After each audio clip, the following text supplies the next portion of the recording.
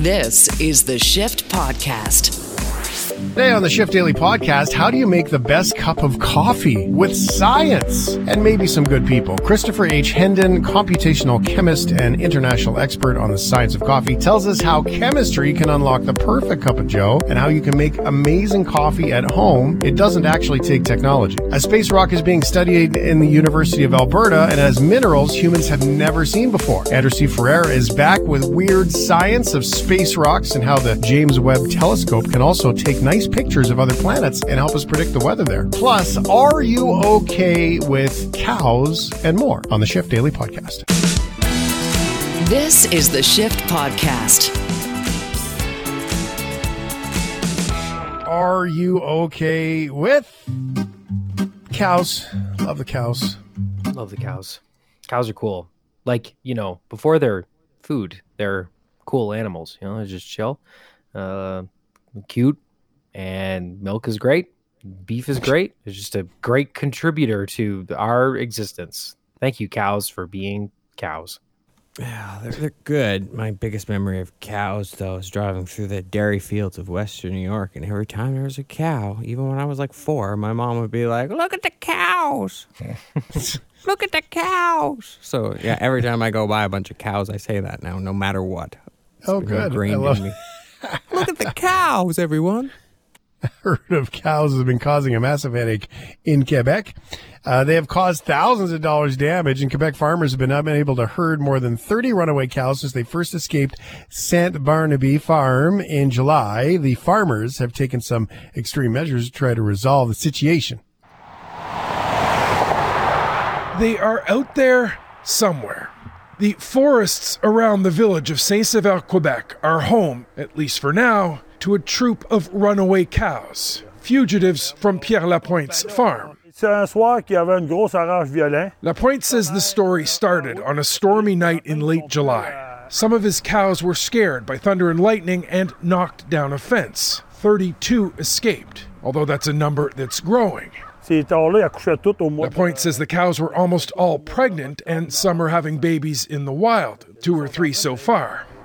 Now, the cows seem to spend their days in the forest, basically hiding, and venture out at night. They are a problem. The farmer who snapped these photos of the runaways says they've trampled his fields and cost him crops. One was even hit by a car. Local farms are now suing the cow's owner. They've done tens of thousands of dollars of damage, and as the weather's changed, they've started eating livestock feed at farms. This new hunting camera's made for deer. It's looking for cows. Just this past weekend, this whole area was set up sort of like a corral, and several of the animals were driven almost into it. They didn't quite make it in, they escaped again, and they were basically spooked. They haven't been back here since. There have been other attempts to catch the cows. A group of actual cowboys from a Western festival came close to getting them. The village's director general says the cows were corralled and moving, but got away in a tall cornfield.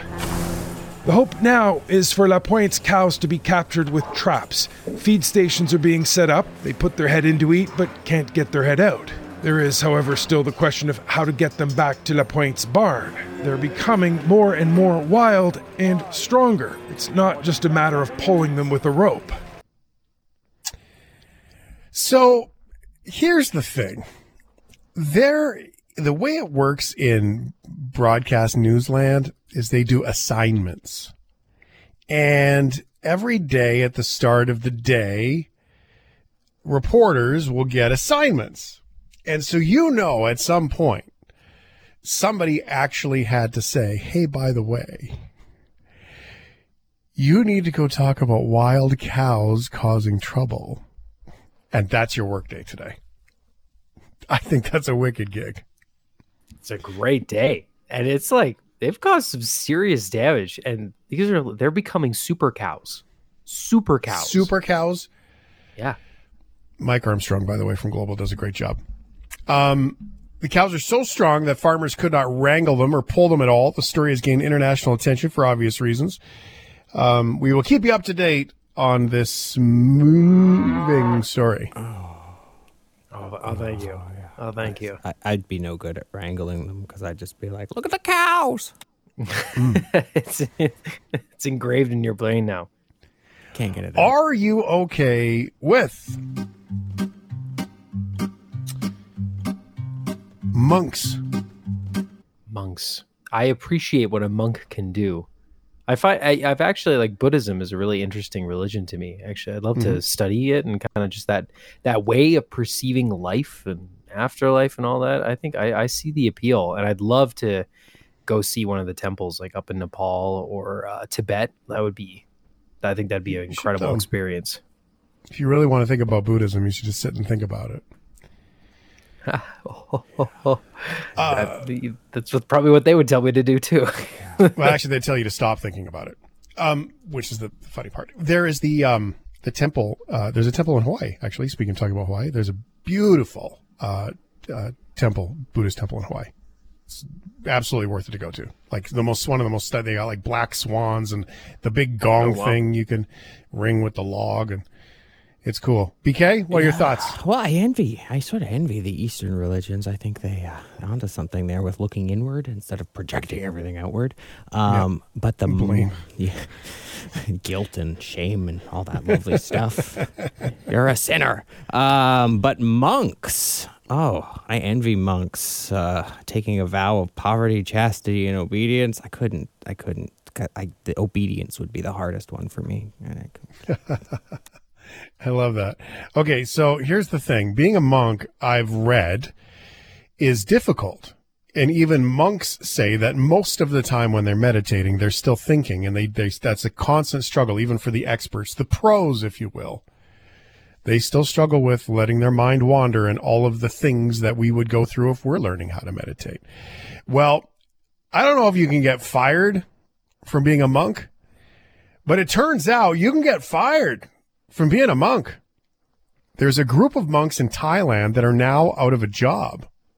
And it's not because they lost their way to their temple or their faith in Buddha or any of those things. They lost their job because they tested positive for meth. Oh, dear. Oh, that's now, I didn't know trip. Mandatory drug testing was a thing in the monk community. I suppose so. 4 monks, including an abbot at a temple in Thailand, tested positive for methamphetamine on Monday. Officials told news outlets that monks have been sent to a health clinic to undergo drug rehabilitation. According to the UN, Thailand is a major transit country for methamphetamine flooding in from Myanmar's troubled Shan state via Laos. On the street, meth pills are called yaba, dabadoo, and they sell for less than 50 cents. 50 cents. So, holy. cheap and easy. Yeah. Wow. That is some struggling in meditation. Could you imagine, like, just being in the moment and at peace with the universe, and then suddenly the thought comes up, like, I should try some meth. Yeah, where Right? does that Yeah, where does that line come get from? crossed? Yeah. I watched Breaking Bad. I don't think the meth high is a very peaceful high. So they weren't looking for that when they were taking meth. Maybe they just got bored. Well, 50 cents. Which is sad.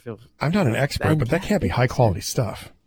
No, I imagine it is not it's not the Walter White blue clear. Oh, meth the blue stuff. glass? Yeah. We're not talking about blue glass here? Yeah, No. we sound like experts.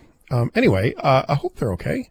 And Yeah, me too. that's got to be difficult because I would imagine for somebody who's in recovery, and I don't mean this as a joke, but when you're in recovery, you would fill your life with new creative things to do, right? Like if you say drugs was a thing, maybe you take up fitness, or maybe you take up art, or some sort of outlet that allows you to have some function to escape cravings and all that stuff. But if you're a monk and you're dealing with addiction, your job is to sit there and be with addiction.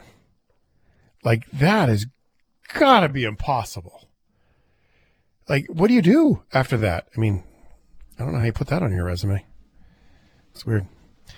Actually, you know what? Let's not do that. Let's do completely out of context this next story for no reason. That they may take our lives, but they'll never take our freedom!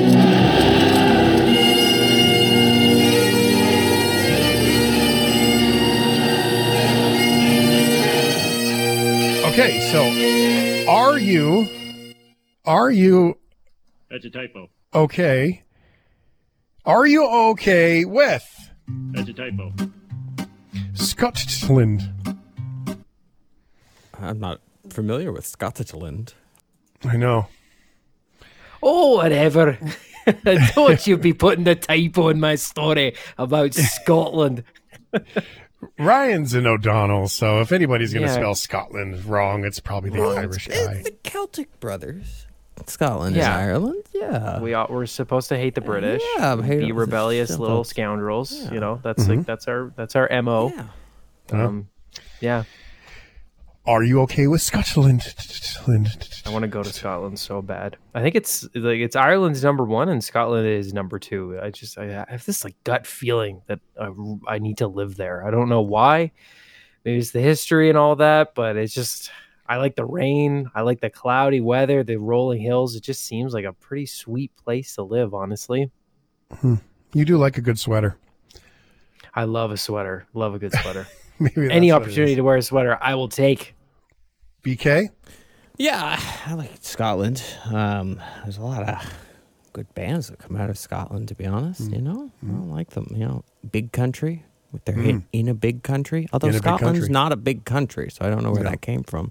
But they got the bagpipes in it. Yeah, Franz Also very Ferdinand. confusing. Yeah, that's another Scottish band. Kind of like them. Yeah, so They're Scotland. Scottish? Yeah, Franz Ferdinand is Scottish. Really? Yeah, I had no idea. Huh. Scotland. Yeah, I like Scotland. It's rocking. All right. Scotland is famous for its rolling hills, amazing accent, whiskey, castles, and so much more. A country with such a rich history, it needs a good slogan to market itself to the world. And in 2007, they made the bold choice.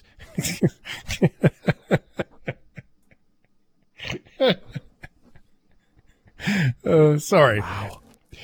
You think it's Ryan- on my anniversary and I'm not going to give you a typo script? Come on. Well, it's not that. It's Ryan's anniversary, and the irony is that he wrote down the bold choice, and it was the only thing that wasn't bold. It was all in little letters, and that made me laugh. Anyway, that's why. yeah. In 2007, Scotland made the bold choice to change their slogan from points of entry to "Welcome to Scotland." It's weird that they do that.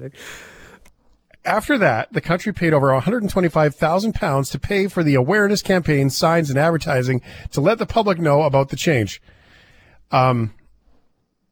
Luckily, they spent almost no money on the name itself. They literally changed, like, their slogan was points of entry. That's Yeah. And then they changed it to Welcome to Welcome Scotland. to Scotland. But you know what? Of all the places in the world that doesn't need an explanation, I feel like that's one of them. Yeah, Scotland. It'd be like you know what Egypt. you're going to get. Yep. What does Egypt need for like some sort of marketing pitch? Dude, it's flipping Egypt. Like, that's it. That's the sign. It's Egypt. That's all you need. Canada. Big cold. Welcome. Oh, God, is it ever cold?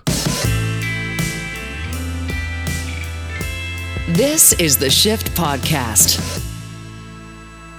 I had the most absolute worst cup of coffee this week. And it's true. It legitimately was the worst. And I'm not going to throw that company under the bus. I mean, I have no problem doing it from time to time, but major coffee chain in Canada, terrible cup of coffee. I've met some coffee people. I've met some coffee people that are roasters. I've met some coffee people that own coffee shops. And we drive through a coffee shop. We blast through. We're like, get my coffee right. We freak out if they get it wrong, which is really silly, really, when you think about it. It's fast food. And then we drive through and then we just take it for granted that our coffee is going to be perfect all day, every day. There is a myriad of science and inventory and logistics that goes behind that really crappy cup of coffee I had. So imagine if we could celebrate the good coffee. My guest right now, his name is Christopher H. Hendon, Assistant Professor, Computational Materials Chemistry at University of Oregon, and coffee. Chris, how do we go chemist to coffee? What is this? How does this work? Yeah, well, first of all, nice to speak with you. Thanks for inviting me on. Yeah, when I was a graduate student, I was drinking a lot of coffee. I think it's one of the sort of the requirements to be a graduate student in chemistry. Survival method, maybe? Yeah, definitely. And I was frequenting a cafe near my university back in England, and it turns out this was one of these cafes that competes to make the best cup of coffee in the world. And when you get into that sort of realm of coffee, these people think very scientifically about these problems that, the bad cup of coffee you're talking about, that is far too prevalent. And so I realized there's a market and there's also scientific interest here. And that sort of started the process of me being interested in the science of coffee and why it goes wrong. Yeah, it does seem to go really, really wrong. I don't even know where to start here, Chris, because my curiosity goes into all of these facets. So I'm going to throw a bunch of balls at you here, and you can bat the first one that lands with you. Okay. First of all, terrible coffee. Are we so accustomed to terrible coffee that we don't get good coffee, or we don't recognize good coffee anymore? Yeah, so this is an interesting question because one of the things in science is there's usually a right answer, or at least an answer that's informed by data to lead us down a certain path. Widely agreed to be accurate or something, right? Right. But when it comes to preference of coffee, like, for example, you may prefer one chain producer of coffee and someone else might like another one. Both are valid and both are correct. And then, of course, one of the things we try and not do is make an objective statement about what is better or what is worse. But we can go a little deeper than that from a scientific perspective and say one of these coffees features more acid. And if you don't like acid, then you very well may not like the one that features more of it. And so these are sort of the directions we go with. But I can tell you that there are some commonalities in bad cups of coffee, independent of your preference, right? So one of the challenges here is that you start out with this brown, dry mass of material, and you're using water to extract from it. And of course, not all of it dissolves because you're not brewing instant coffee. Generally, you're brewing, ground coffee. And as a result, there's about 80% of the mass left over, not dissolved in the cup. So one of the challenges is, you might think from an economic perspective, if I just use a little less coffee and pour water over it, I'm going to, in principle, extract more from that coffee. I'll save some money. Yeah. But the problem with that is now you're starting to extract molecules, flavors that the roaster never intended you to extract. So by you using less coffee, you end up getting flavors out of that coffee that was not supposed to be there. Oh, really? Now, yeah. So we call that the brew ratio, which is the mass of coffee to the mass of water. Now, a lot of people don't actually weigh it. I know, for example, in my lab, of course we do, but in my house with my father, when I was younger, he would just use a heaped tablespoon or something like that. That's what I do. I'm guilty. Yeah. Right. And in fact, that's actually very good. That's a very good way to get the same mass of coffee each time. And then you'd have your way, you'd pour water on it each time, and you'd arrive at a brew ratio that you like. Mm-hmm. The thing is that to get a terrible cup of coffee is when someone diverts away from the brew ratio that you tend to like. That's a surefire way to get a cup of coffee that does not taste to your liking. So even if let's say we both use the exact same beans or the same grounds from Tim Hortons, for example, and I brew it up and you brew it up and I use a little less coffee than you're going to get more burnt flavors in my cup than you will in your cup. And that may be to your liking. Okay. But it's definitely going to be different. Okay.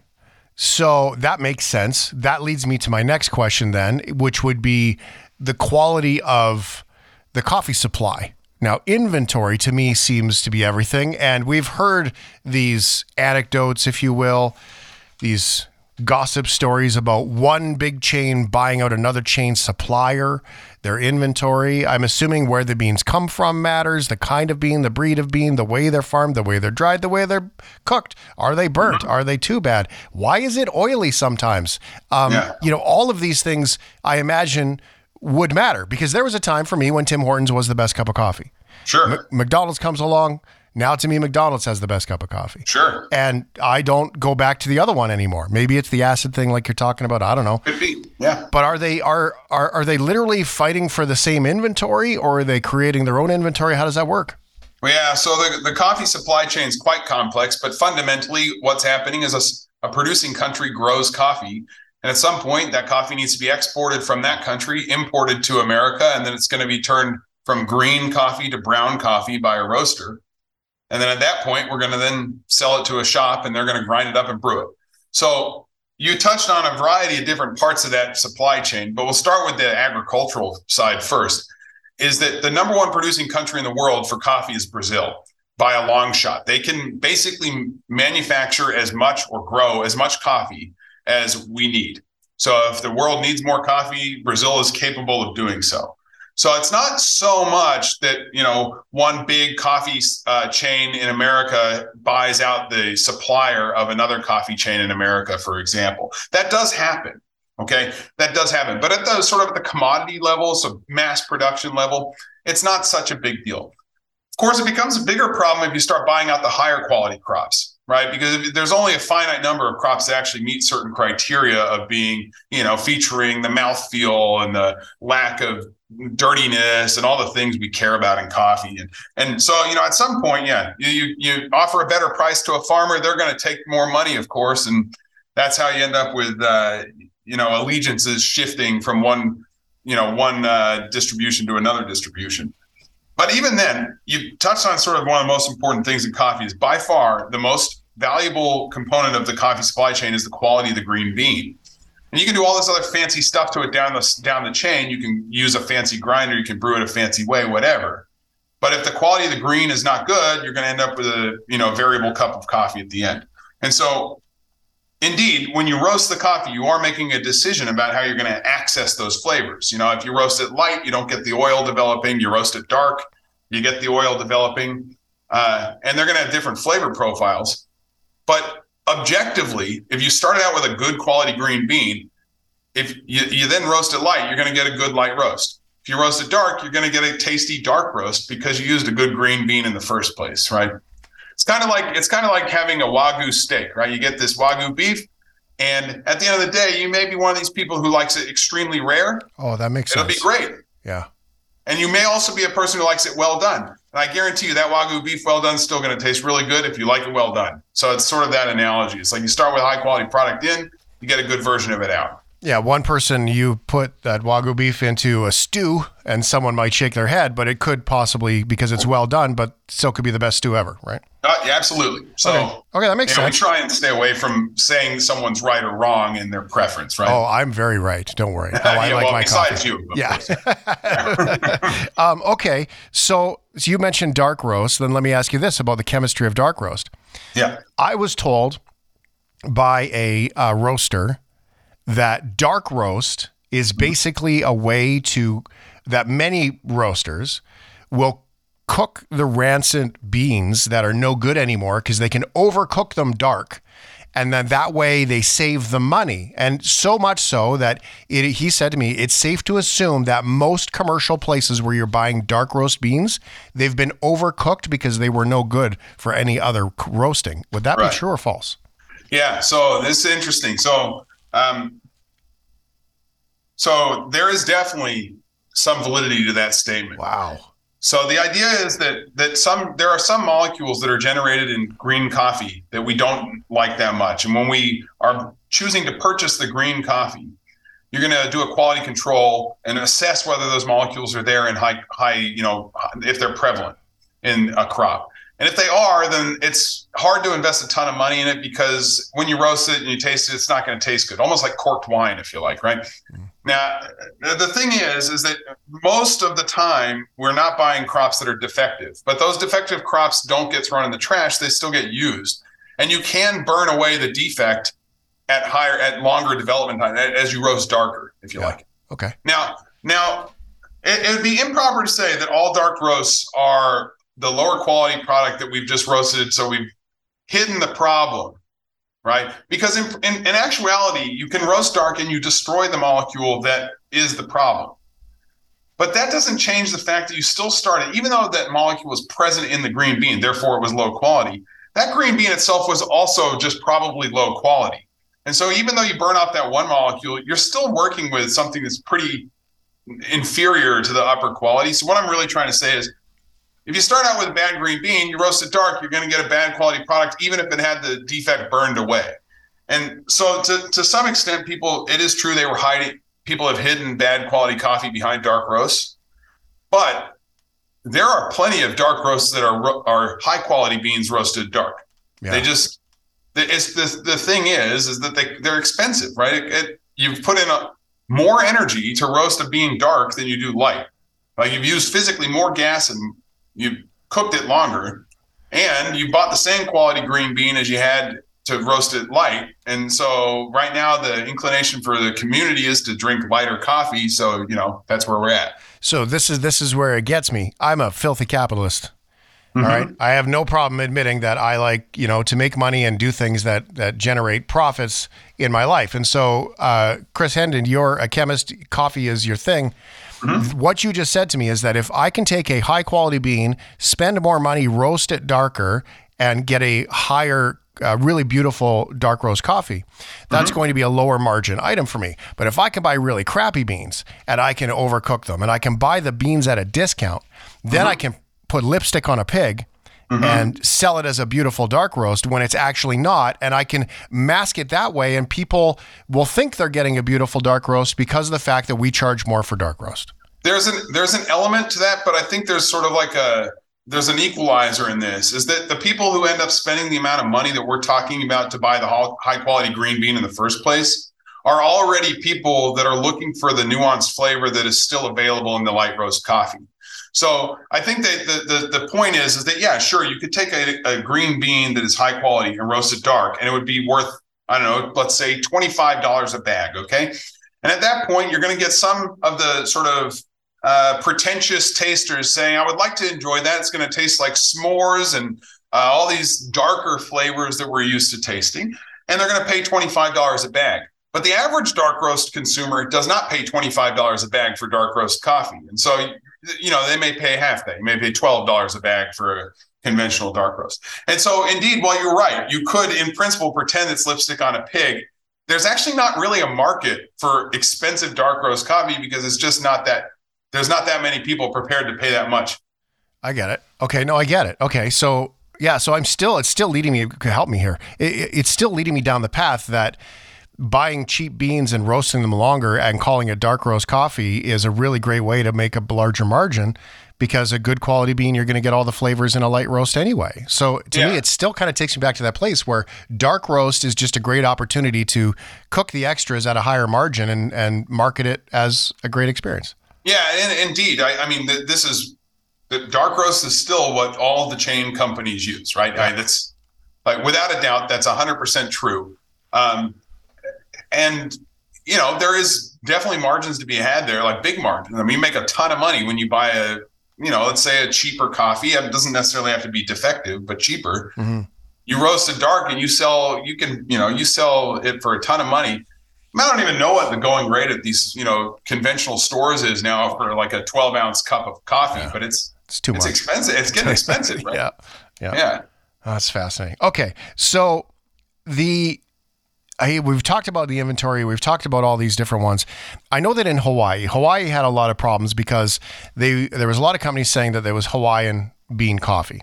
And so they put in a local law that said in order to kind of like Irish whiskey has to be brewed in Ireland, right?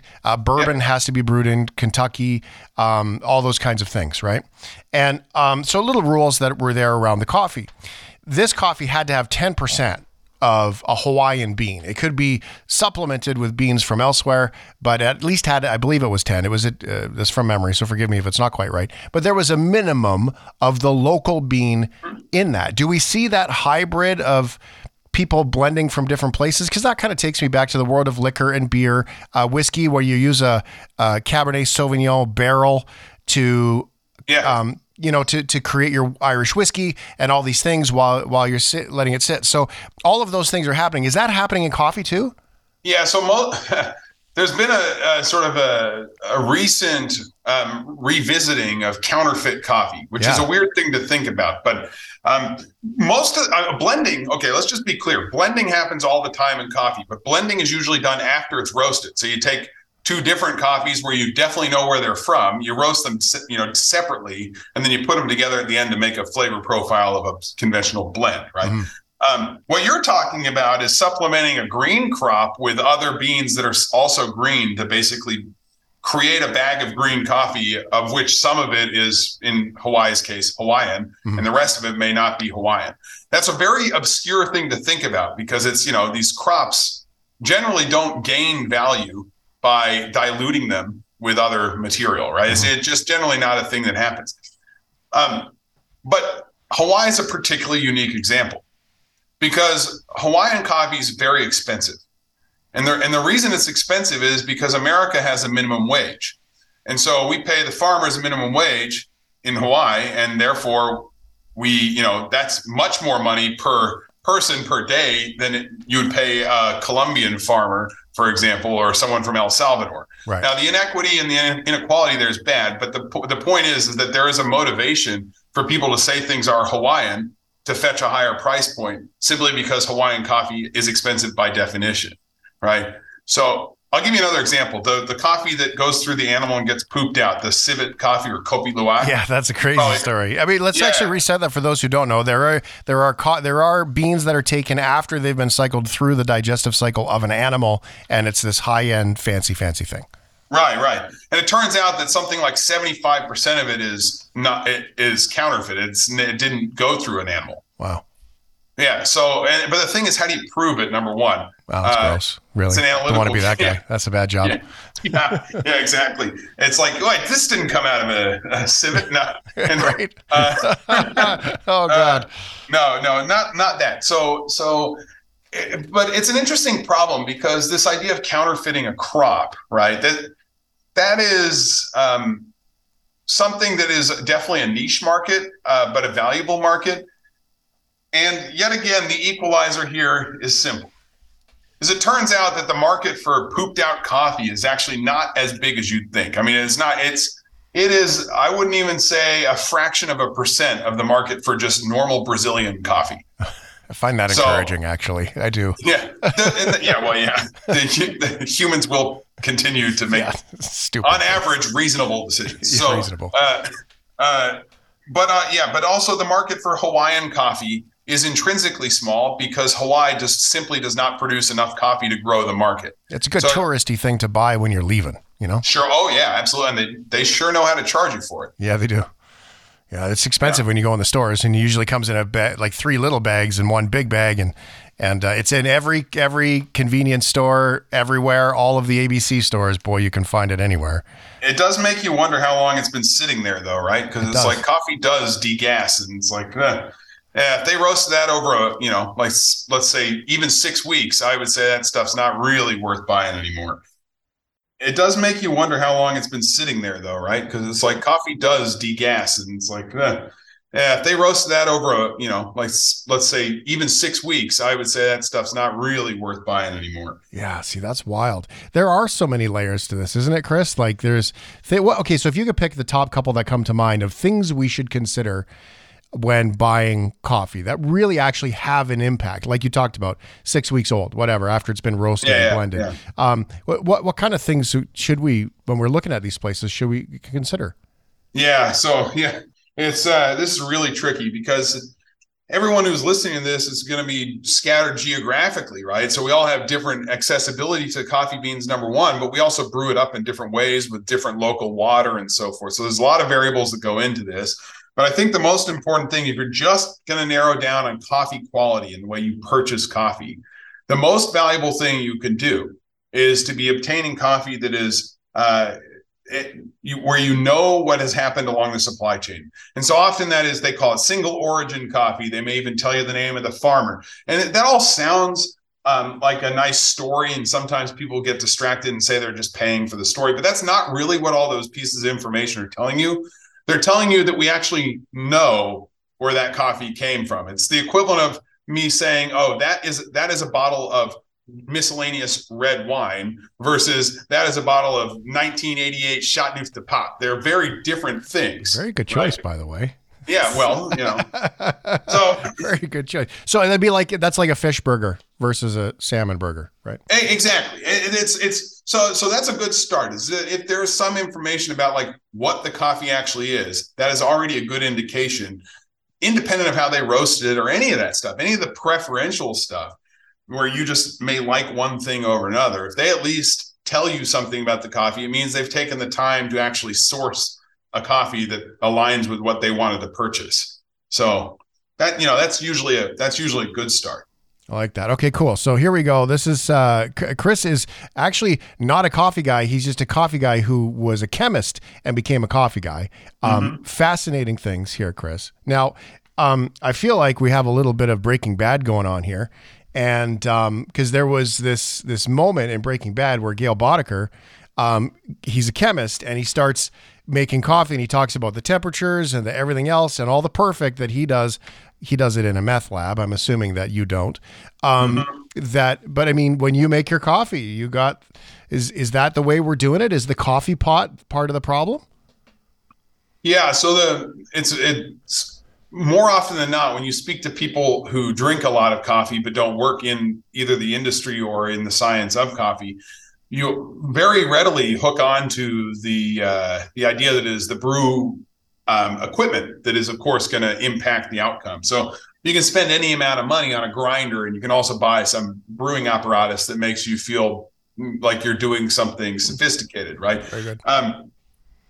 So I usually tell people this, is that really, of course, the brewing matters, of course, right?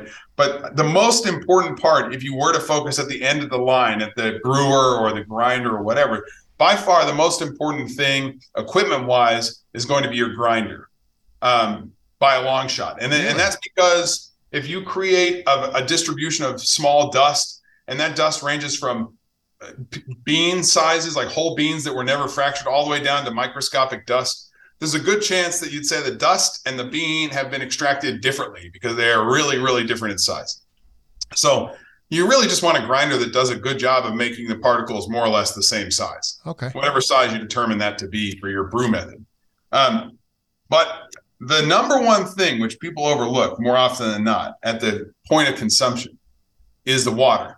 And it's not the fancy machine or whatever, but it's the minerals in the water. That changes the flavor profile. Like hard water, soft water, even all that stuff. Yeah. So hard water is, if you like acid in coffee, hard water does not give you that. Hard water wipes out acid in coffee.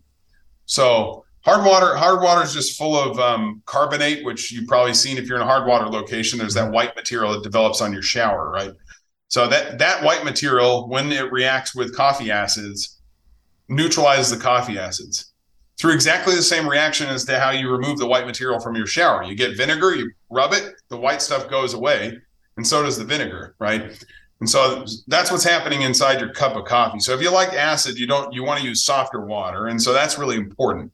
And I think one of the problems is that you may be sitting at home right now thinking, okay, I have hard water, what am I going to do? And unfortunately, the answer is you're either going to have to do some really fancy filtration or you're going to have to buy soft water. And that is as, if not more, annoying than the idea of having to buy a fancy grinder. Mm-hmm. I love it. This is fascinating stuff to me. I'll tell you what I do, because I got to give credit to Handy Andy, who's one of our guests here on the shift, is I went and bought a dumb coffee pot. I bought the dumbest coffee pot I could, just an on-off switch only. And then this is on his advice. And so it's just a drip coffee carafe, 12 cup measure thing. And it's on a smart plug. So the cool part is that when I wake up, because I wake up at a different time every day, so I don't preset my clock. There's no clock on that coffee pot. Mm-hmm. On my app, on my HomeKit, on my iPhone, I just coffee pot on and click. And by the time I'm downstairs, it's just finished brewing. And that's a beautiful way to do it. I got to tell you, it's ready right now. That is smart. That's smarter than what I do.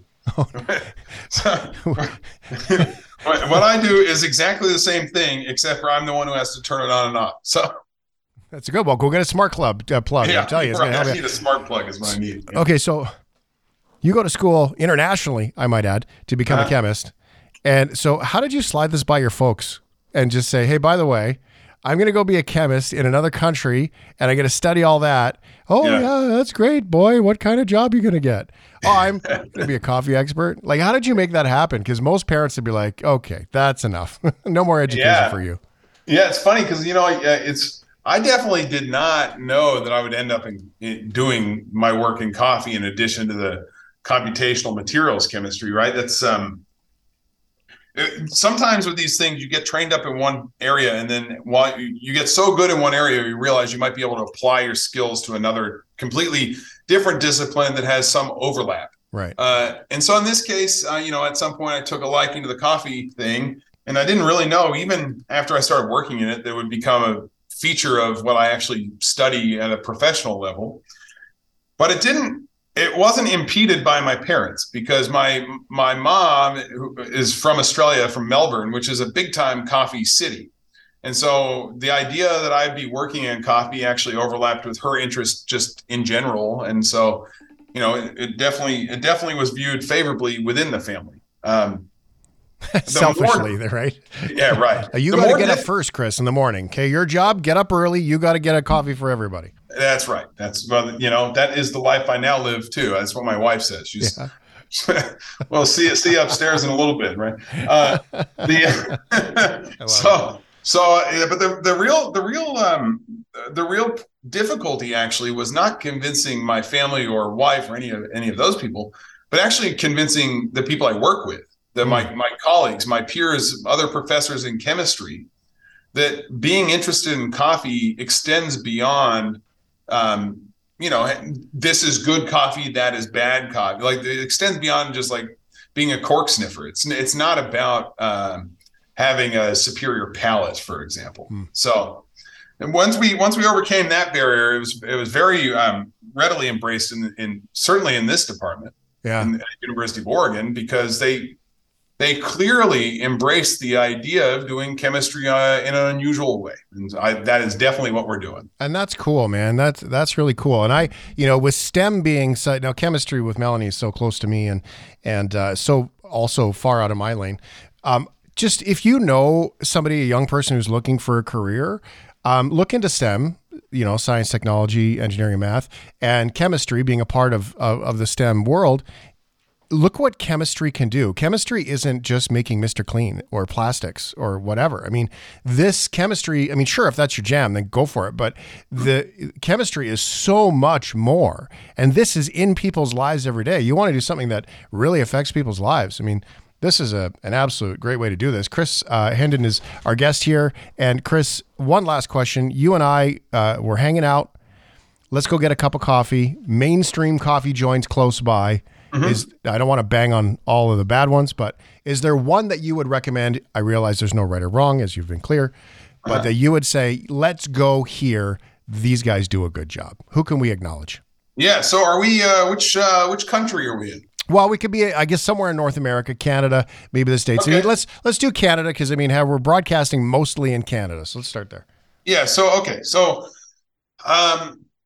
mainstream in my mind are these mass producers, the ones that have shops on every corner. And, it's very easy then to point to a variety of mainstream producers that do a very consistent job. So, for example, we mentioned Tim Hortons. Yep. McDonald's has started to up the game. Yep.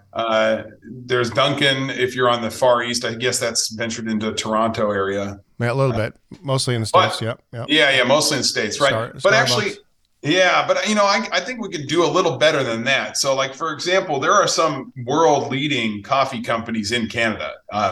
They're sort of on the smaller side, but they definitely have lots of cafes. So it's not like you wouldn't be able to find them. So, for example, in Calgary, there's a chain called Phil and Sebastian. I love Phil and Sebastian. I was just there last week. Yeah, so Phil and Sebastian's fabulous. Very thoughtful in the way that they purchase coffee. They're very good in the way they roast coffee. And let's see, Monogram Coffee is another one, really good. I could go on and on. I just picked two that just happen to be on the top of my mind. These are not endorsements above. I get that. Well, we like to acknowledge people who do a good job, right? Why not? Yeah, and I was in Montreal. There's tons of coffee in Montreal. There's so much. There's so many people who do a really good job. I just wish if I had endless time, I'd just rattle off like a ton. In fact, let me tell you a different way to tell you who I think on the smaller side is doing well. Yeah. There's a website, Sprudge, Sprudge.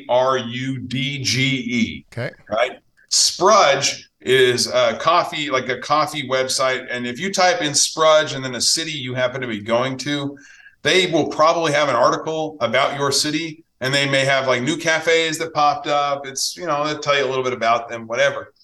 What's cool about that is that there's not really an endorsement in there for any of these cafes. They're all worth trying. And that's kind of the point of the final outpost of coffee is the cafe. And cafes really should be viewed as community centers and like staples. The fabric of the city you're in should be reflected in the cafe. And so, I like to pick those ones that serve that purpose. But at the same time, my wife's from Massachusetts. Okay, so when I go over, well, she's actually from Maine, but lives in Massachusetts sometimes. And when we go over there, we can talk about all these expensive coffee places as well. But then at the end of the day, most people there do drink Dunkin' Donuts. That's what people drink over there because that services a very large population of people in New England. And independent of whether I think they're buying high quality or not, or whether they are doing a good job or not, they're doing a good job because they got a ton of people buying a ton of coffee from them. And, if you view it that way, the more coffee they sell, the more jobs there are for the farmers. It goes back and, it's a big supply chain. So to be honest, I'm on board with any of these companies as long as they're paying fair prices to both the employees here and the coffee people they're purchasing from. I love that. As a chemist, I feel like you would have an eyedropper with cream in it. If you put cream in your coffee, 3 drops only, whatever. I got to tell you a story about that. That would impact that. Yeah, I want to know. Okay, so I have a coffee lab here at Oregon, right? And it is terrible public. Job, by the way, Chris. Yeah. It's public. So anybody from the community can come in at any time and interact with my students and taste coffee for free. That's how it is. But the thing is that when we were setting up the lab, we had to first convince them that because we were working only with water, because we were brewing coffee, that we didn't really need the sort of safety training that you would have in a conventional lab where you might have dangerous solvents and all this stuff, because we would, of course, never use that. So we got away with that. But then we had a problem that we might be competing with cafes on campus. And so we had to convince them that we weren't a cafe either. And so the way that we ended up having to do that was that we're not allowed in my lab to have milk. Because in America, they sell way more milk than they do coffee. And that's the sort of an old adage here that you're buying milk from Starbucks, not coffee. Right.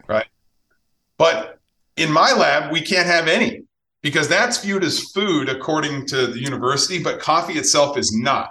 So we get away. We sort of slip through this interesting crack in the sort of the bylaws of the school, and so we're able to operate a public coffee lab that can't do sugar, can't do milk, can't do all the adulterants, and so as a result, we study black coffee. Nice, naked coffee only. I feel like I get that. Here it was the food. Any food groups couldn't be sold at a liquor store, and liquor couldn't be sold with food. So you couldn't, like orgeat syrup, you could get that down in the States with a liquor store. You can't do that in Canada. Well, at least they've started to change it now. But yeah, so I feel like, again, that's absolutely fascinating. This is cool stuff. I mean, I feel like we could have this conversation 4 or 5 times and still learn so much about it. I mean, the most important takeaway for me, Chris, is I really want people to realize that this is chemistry. Like, this is how cool, like, listen to the excitement with Chris's voice. I know that with Mel, who's also a chemist, she gets excited in her own way about her discipline. And this is what chemistry looks like. So regardless, if you know people who are looking for a new career or young people that are looking to take something on, this is the kind of cool careers you can get inside chemistry. And if you're just a coffee drinker, take your flavors, mix your coffee, and enjoy your day. Chris, thanks so much for being here, man. I really appreciate this. Fascinating. Hey, my pleasure. Hope to have me back on here sometime soon. Yes, the invite is open. Let's put it that way. All right. Thank you.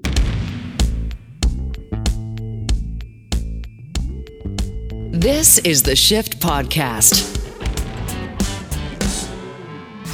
Andrew Ferreira is weird. So weird, he loves science more than sleep and other people. It's time for Andrew Ferreira's Weird Science.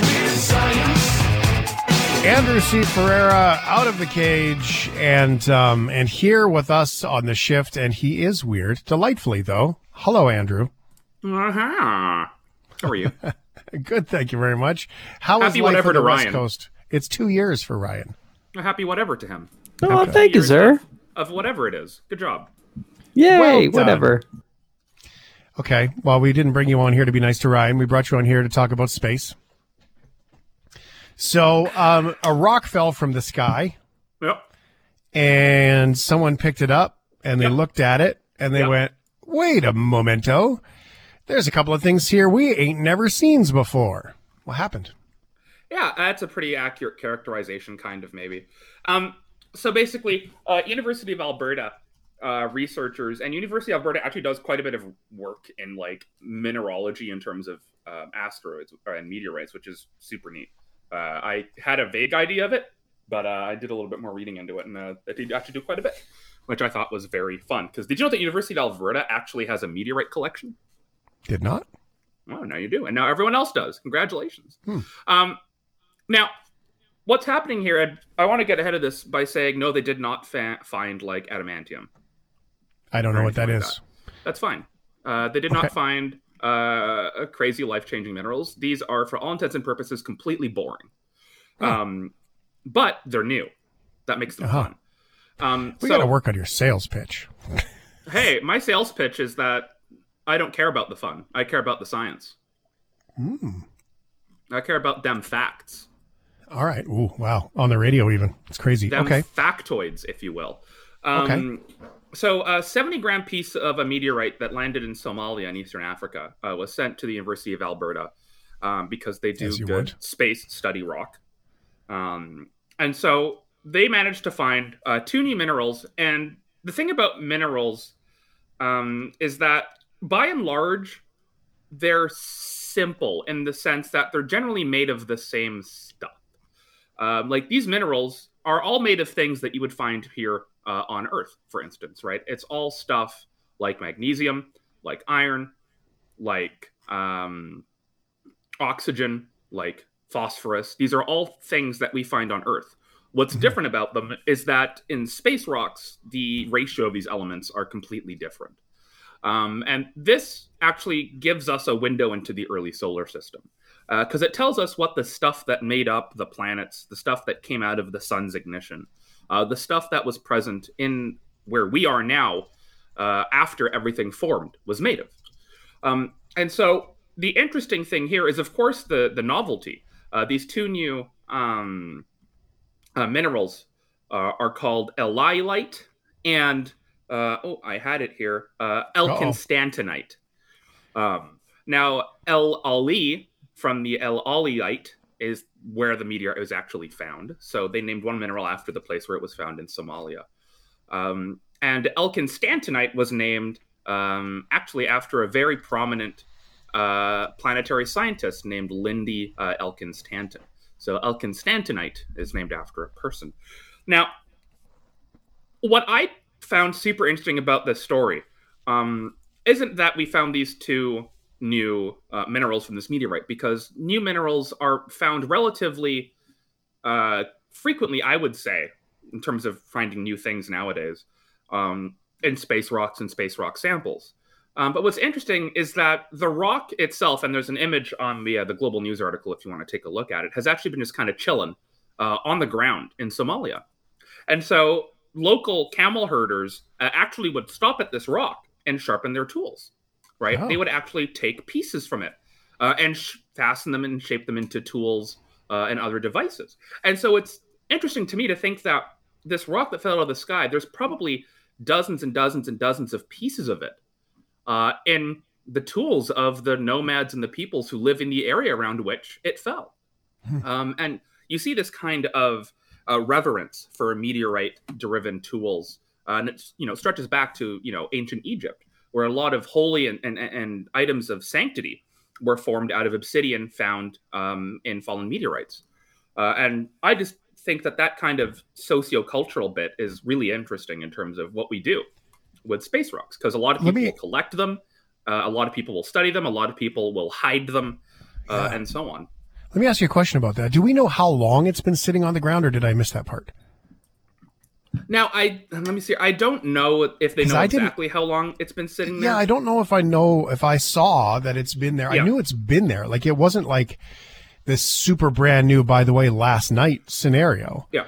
But at the same time, that is fascinating. If people knew about it, that it's been there for a minute. Now, the article doesn't actually say when they believe that this actually has fallen. But given the context of the article and how people have gone there for generations to, obtain metal and ore for their tools and sharpen and all that stuff, I would imagine it's been there for, at least 50, 100 years. And it looks fairly worn down as well. It does, yeah. Looks weathered. So, it looks like it's been seen the odd rainstorm or like on a riverbed. It's not jagged. It's not ugly. It's kind of like a smooth, muddy looking clay. Like if you imagine, wet clay looks, it kind of looks like that. So to me, I would agree with you. It leads you to believe anyway that it's not new. Yeah. And so it says here the rock itself sat for at least several generations. Oh, so wow. we can say that that's at least 100 years, right? If not perhaps more. Now, one thing that I want to talk about in terms of these minerals is, and this leads to a fun little experiment you can do at home, but meteorites are generally magnetic. And that's just because of the high iron content. And the reason that they have this high iron content is that we believe that the vast majority, if not, all of the asteroids and meteorites and comets out there are essentially failed planets, if you want to think of them like that. They are the weathered down cores of planets that never came to be. And this is because as solar systems form, it's essentially a free-for-all. Any rock has the potential to become a planet, and rocks will eat bigger rocks, which will eat bigger rocks. And so as time goes on and kind of, the competition is thinned out, those planets that, are on the losing end of collisions or get absorbed and then spit out by something, they end up forming the bulk majority of the asteroids, meteorites, and assorted space rocks out there. And so when I say that this is a good way to look at the birth of our solar system, it's because these are the cores of planets that never were, the vast majority of them. And so it also tells us a lot about planetary formation, right? It shows us how minerals, how elements, how molecules interacted with each other, how they formed, how they synthesized, how they broke apart in the early, rebellious teenage years of our solar system, some, 3-ish billion years ago. Mm-hmm.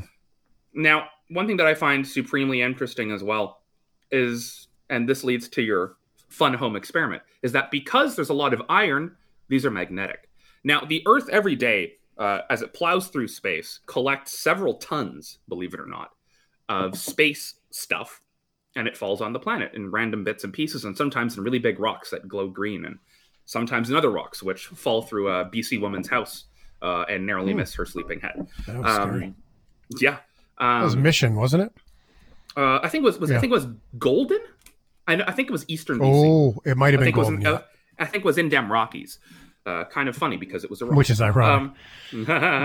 Now, if it hasn't rained for a while, and this is really good to do kind of at the end of the summer, if you've got like a strong neodymium magnet and you want to tape it to a stick or something, if you want to save yourself the trouble of bending over, if you've got a bad back or something, if you've got a driveway, kind of run that magnet over every bit of your driveway. And if you pick up any rocks that are magnetic, they might very well be bits of space dust.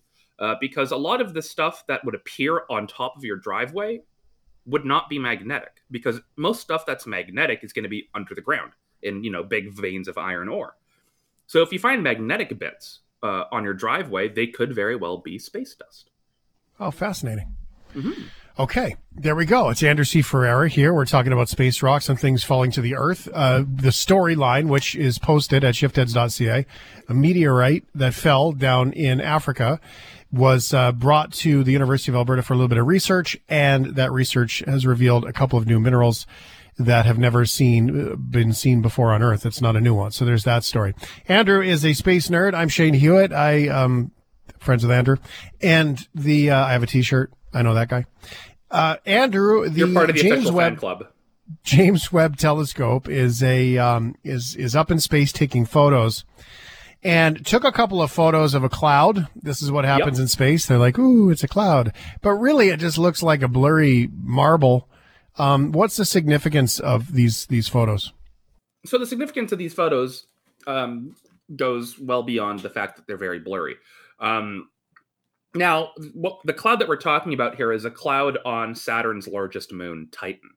And Titan is a funky little world. It's one of my favorite worlds in the solar system. I think I like it more than Earth. I don't know. Earth is kind of boring, Like, big whoop. We've got like rivers full of water, oceans full of water. Whatever.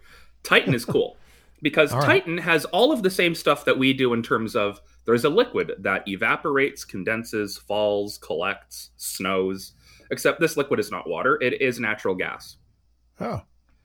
It is methane. It is ethane. It is a lot of hydrocarbons. It's liquid hydrocarbons. So that's your fun little fact about Titan. But what's interesting about this, and I see people on social media being like, look at this James Webb image of Saturn's moon Titan. It's not a very good image. In fact, you can probably take better images by yourself with your own telescope of Titan. Oh, really? The hubbub isn't the quality of the image or how good it looks. What's interesting about the image, though, is that because of James Webb's suite of instrumentation, it can actually analyze the atmosphere on Titan much better than a ground-based telescope can. Now, right now, on Titan, it's actually summer. So, and yes, there are seasons on other worlds. Did not know that either. And in the image, you can actually see one of Titan's oceans. It's called the Kraken Mare, which is the best name for an ocean ever. Yeah. Or a and they're hockey team. actually, or a hockey team, they're doing very well, aren't they? Surprising. And I just came off listening to the Canucks, and that's always an express route to sadness. Oh, you're heartbroken. You get used to it after dealing with it your whole life. So in the image, you actually see, and it's kind of hard you got to use your imagination a little bit here, but at the top of the image, you can see this ocean, and it's flanked by two clouds. And the fun thing here is that this observation was followed up by the Keck Observatory down here on Earth. And the cloud's position has moved. So we're now at a point where we have yet another tool to quite literally track the weather on a moon from a planet hundreds of millions of kilometers away. All right, that's cool. Right? So part of this is going to be studying air circulation on Titan. This is the only other moon in the solar system with a thick atmosphere, right? Now, the JWST is going to continue to look at Titan over the coming years. I believe its next observations of Titan will be in mid next year. And this will actually be a wholesale look at Titan's atmosphere and surface. Composition is the big thing. We want to know exactly what it's made out of. And there's a bit of an anomaly in the image. And you notice that the southern half of Titan is very bright. Scientists have no idea why. And they're hoping that these new images that will come down from the JWST next year will help to figure out why the moon's southern half is very bright. Because that's just weird. Things in space don't generally glow for no reason. When things glow, we want to know why they glow, because that's kind of funky. Usually space is dark, cold, and has nothing in it. So this is just one of those things where the JWST, the beauty of it isn't in the images, really. The images are beautiful, of course. But the beauty is in what we can do with these images and the kind of science we can pull out of these images. Because I've seen lots of astronomers kind of go on social media and be like, well, actually, this image is kind of bad from like a visual point. You look at it and you can take a comparably good image through a 6 or 8 inch telescope here on Earth, which is very much something that any random person could own if they were a big enough nerd. I want one. They're expensive. So, this plus actually, this is kind of, I'm tying a thread here with the meteorite and the new minerals.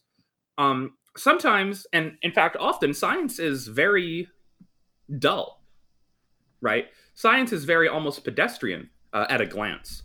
It's only when you kind of look into it more, it's only when you kind of dig into the data and read a little bit more about it, that what makes it extraordinary and what makes it interesting is finally revealed. Of course, all of the beautiful images that the JWST has taken are worth their money in terms of PR for, funding space science. But in the background, there are legions of tired grant money, penny pinching scientists trying to make the most out of their telescope time, really trying to figure out, where we came from and where we're going. And I think that's absolutely that's the real value. Well, I like that you bring that up because it's a good reminder that it's not all drama, right? And that's really kind of fascinating to keep in mind that science itself is study. That's what science is study. And so systematic study, actually, I believe by definition. So, systematic study is like, ooh, right? Like we always, in today's world, so many people have adopted, if not stolen, science as some sort of drama. And just to think that this is cool. Now, if only they could learn to predict weather on Earth, and how leaving home early from work on the West Coast when a snowstorm's coming means the road plows can't get on the streets in time.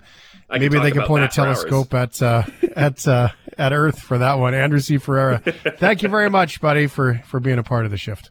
All the best, and West Coast folks, hang in there. There's another shot of snow coming soon, so be strong. Crampons are good. Buy them. Thanks for listening to the Shift Podcast. Make sure you subscribe, rate, and review the show, and share with anyone you like. Get it on Apple Podcasts, Google Podcasts, Spotify, and CuriousCast.ca.